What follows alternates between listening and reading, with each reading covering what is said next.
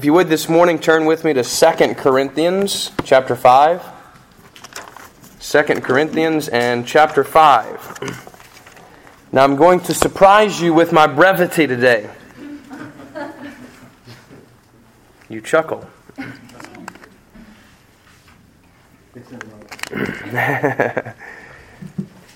Let's look together here this morning at 2 Corinthians in chapter 5. We're going to start reading with verse 11. Therefore, knowing the fear of the Lord, we persuade others. But what we are is known to God, and I hope it is known also to your conscience. We are not commending ourselves to you again, but giving you cause to boast about us, so that you may be able to answer those who boast about outward appearance and not about what is in the heart. For if we are beside ourselves, it is for God. If we are in our right mind, it is for you. For the love of Christ controls us, because we have concluded this, that one has died for all. Therefore all have died. And He died for all, that those who live might no longer live for themselves, but for Him who for their sake died and was raised. From now on, therefore, we regard no one according to the flesh. Even though we once regarded Christ according to the flesh, we regard Him thus no longer. Therefore, if anyone is in Christ, he is a new creation. The old has passed away. Behold, the new has come. All this is from God, who through Christ reconciled us to Himself and gave us the ministry of reconciliation. That is, in Christ God was reconciling the world to Himself, not counting their trespasses against them, and entrusting to us the message of reconciliation. Therefore we are ambassadors for Christ, God making His appeal through us. We implore you on behalf of Christ, be reconciled to God. For our sake He made Him to be sin who knew no sin, so that in Him we might become the righteousness of God. Working together with Him, then, we appeal to you not to receive the grace of God in vain, for He says, in a favorable time I listened to you, and in a day of salvation I have helped you. Behold, now is the favorable time. Behold, now is the day of salvation. Jesus, we thank you for your word. Bless now this reading of your word and the preaching of it, we pray. In Jesus' name, amen. Now, if you've been on the journey with us for the past 2 months, 50 some odd days, maybe running around 60 now, you've moved from realizing that you are dust, and to dust you shall return, that we are but from the ground. We are created. We are not eternal in ourselves. And you've moved through a time of Lent, a time of spring cleaning, as we called it. Which is good, because most of you are starting to ramp up your spring cleaning about right now. You're getting rid of stuff. And we hopefully got rid of some things in our life over those 40 days of fasting that were not needed. Sin. We cut it off, threw it away, cleaned it up. This is what God wanted to do during that period. And now we've come to Holy Week last week, and then finally to Easter Sunday, where we celebrate the risen Lord. Celebrate the new life that Jesus has for us. And so today we kind of are transitioning to even something for the next few weeks that I'm going to be working with, and that is this idea, as your bulletin says, of atonement. As Paul says here, of God reconciling the world to Himself through His own work. We're going to talk about God's great salvation over the next 5 Sundays until we get to Pentecost, which is 50 days away from us, or some odd 50 days from Jesus' crucifixion is 50 days to Pentecost. And you remember what happens on this day is they receive power to live out the gospel, to be those witnesses that they tried to be when Jesus was here, but never really succeeded in being. And so Paul says here, look, if there's any fear of God about what we're doing, if there's any kind of question about what we're doing, it's the love of Christ that compels us. It's God's great salvation that actually propels us out into the world. We're not doing this on our own accord. And I would just say, from our perspective here at Harvest Point, we're not doing all this show every single, we're not just putting on a show every single Sunday just to do it. But rather, we're doing it because the love of Christ is within our hearts here at this place, and we can't do anything else but worship Jesus, but love God, but serve our fellow man. You say, well, why does the church always try to get involved in the community and get involved in people's lives? Because God is involved in people's lives. God is involved with His community, with this city. Now this Saturday we have an opportunity to serve our city. And even beyond that, we're going to be serving the homeless in June. So if you don't want to go to hell, there are some opportunities for you not to. Here at Harvest Point, we are a local expression of what God is doing all over the world, which is feeding the poor, which is clothing the naked, which is reaching out to those who are sick, those who are hurting, those who have lost loved ones. His body is at work, and so are we here at Harvest Point. We are hard at work trying to do what Paul is saying to the Corinthians here that he's doing. Now you remember the Corinthians, they have an interesting relationship with Paul. They are his problem child, and yet he loves them dearly. You have any children like that? You know any family members like that? Yeah? Paul loved the Corinthians so much that he spent a lot of time in these two letters. Actually, the most correspondence Paul has in the New Testament is with the Corinthians. And yet, we don't even have all the letters that he wrote to them. He wrote more than what we even have here in 1st and 2nd Corinthians. But you know what he tells them right here? He tells them a few things that I just want to list for you, and then we'll be done. Christ's great love for us, verse 14, is the reason we do anything in church. It's the reason we come here on Sunday morning to meet, is because just as we read today from John 20, that's what the early disciples did. That's the first church we have. They met on Sunday morning and they prayed together. They read the Bible together. Some of the same things we still continue to do in this service. Some people often tell me, I don't know. We don't do those scripture readings, from the 4 different locations in Scripture. That's too much. People don't want to be read to. People don't want to. That's too boring. Look, I want to bore people with the Word of God if that's what it takes. Now, what I mean by that is, look, it is important. Even if you don't understand it's important, sometimes you have to do certain things until you realize how important it is. Isn't that what you found as a kid? I hope. Dad used to make us clean up after we messed something up, such as our room, which was often. Or he wouldn't let us play video games all day. I don't know why. No, I'm just kidding. I do finally know why. Now that I have my own kids, I'm thinking, your brain is rotting right out of your head as I'm watching you play this thing. It's not that you're bad at the game. You're actually quite good. Not as good as your father, but that'll be the case most of your life. But nonetheless, I'm sitting here thinking, son, your head's rotting away as you're sitting here playing this game all day, right? And I have to stop them. I have to put a stop. And they don't understand why at that time. Neither did I when I was 6, when I started playing Super Mario Brothers, which, by the way, they're still playing that. Interesting. Sometimes we have to do things that we don't like or that we don't understand until we do like them, until we do understand them. Paul says, everything we do must be through the prism of love, period. It's the love of Christ that compels us. Secondly, Christ died for all. This is what we celebrated last week. Now, do you know what all there means in verse 14 in the Greek? It means all. There's no difference.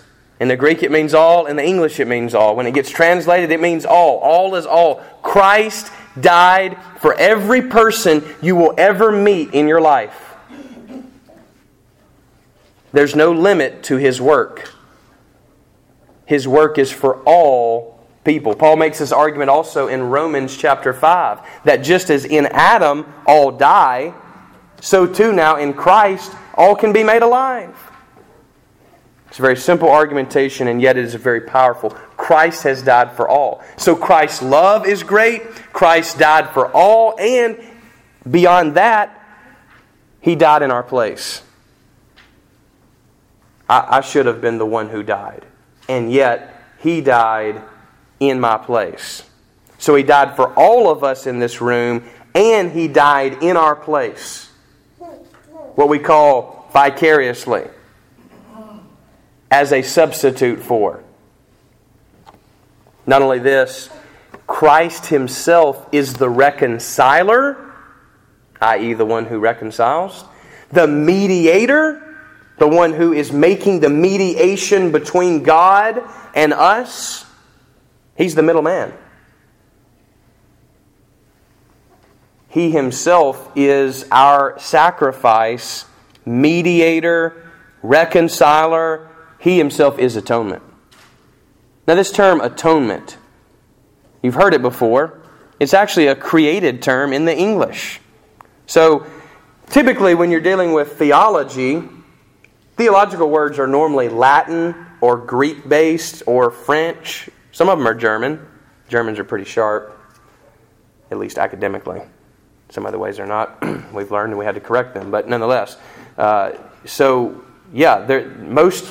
of our theological terms that we have, if you go back to the root of those terms, and you know I'm a word guy, none of them are English. This term atonement is a theological term, and yet it was an English term, interestingly. And it means exactly what it spells. At one meant. That's what God did for us. He made us one with Himself in Jesus Christ, through Jesus Christ, by Jesus Christ. That's why Jesus is the only way. There is no other way to get to God except through this middleman. In this case, the middleman is a good man. Not a problem. Rather, He is our brother, the Bible says. God is our Father. Jesus has become our brother. Now, He's not just interested in giving us noogies, but rather in giving us His Spirit. The same Spirit that was at work in Him. The Holy Spirit, which is where we're moving toward, again, Pentecost. Christ offered Himself for us, on our behalf, in our place, because He loved us. Now, what does that mean for us? Paul says very quickly, it just means He loves us, therefore now we love one another. So, the logic's very simple here. If God loved us and sent His Son, then we love God and we too are sent. Isn't that what John 20 is saying? Just as I was sent, Jesus says, so now I send you. Also, His death made all things new. Now, the image here of water, of baptism, is one of newness. Just as Paul says, just as the Israelites passed through the waters, were sprinkled by the waters of the Red Sea as they passed through, so too they entered into a new life. And just as Jacob, just as you passed through the waters of baptism, the washing by water represents for us a new life and new opportunity, a new horizon. The old is gone and the new has come because of Jesus Christ. It also means that because He is the mediator, we too are. He was the high priest, we're priests now. Isn't this what John says in his book of Revelation? We are now priests in His kingdom. All of us. It's not that you pay people to be priests for you. That's not what you pay me for. It's to be your priest. No, you now mediate, reconcile in your own body the world to God. That's your job. It's the mission of this church. It's the mission of every single individual in the body. You are a mediator as well, under the great mediator, Himself, Jesus Christ. Now, salvation is so big that it's going to take us about 4 more Sundays to work through it. I'm not going to try to do it all here today. This is almost an appetizer today of the feast we're going to enjoy over 4 Sundays of talking about how God did His atonement. How He made us at one with Him. But at this point, the message this morning for you is, do you believe that? More importantly than even believing it is, have you experienced it? I mean, it's, I like to learn. I mean, I could never even get away from school, interestingly, although you would have not known that in high school. I go every week, and I teach. I love it. I love learning. And yet, if marriage was just based on learning, well, I might be doing well. But I often am not. Because just for me to understand academically, to believe in love, to know how it operates, to know what I should do, such as self-sacrifice, such as put Jessica before myself, to be quick to forgive,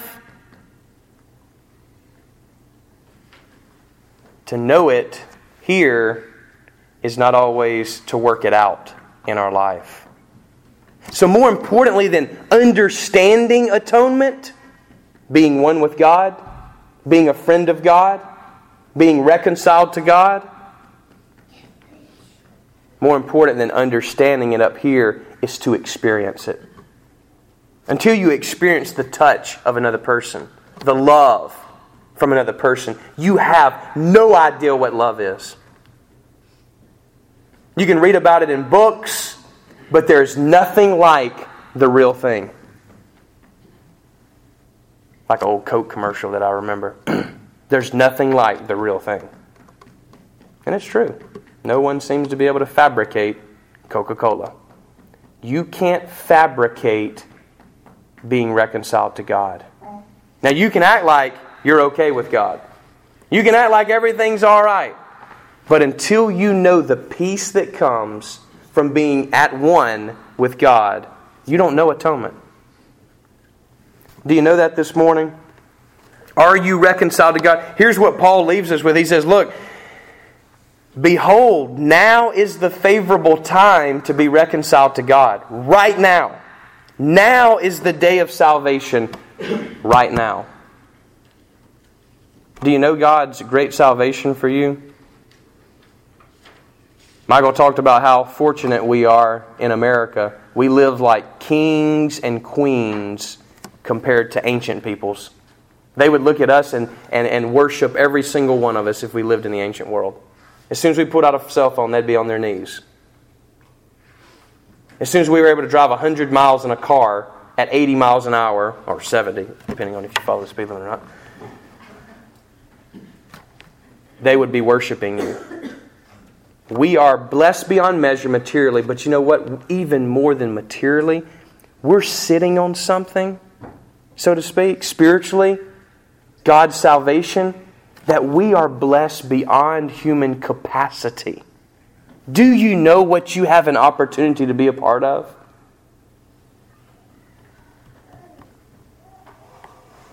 God can do amazing things beyond your wildest dreams, and He can start today if you'll let Him.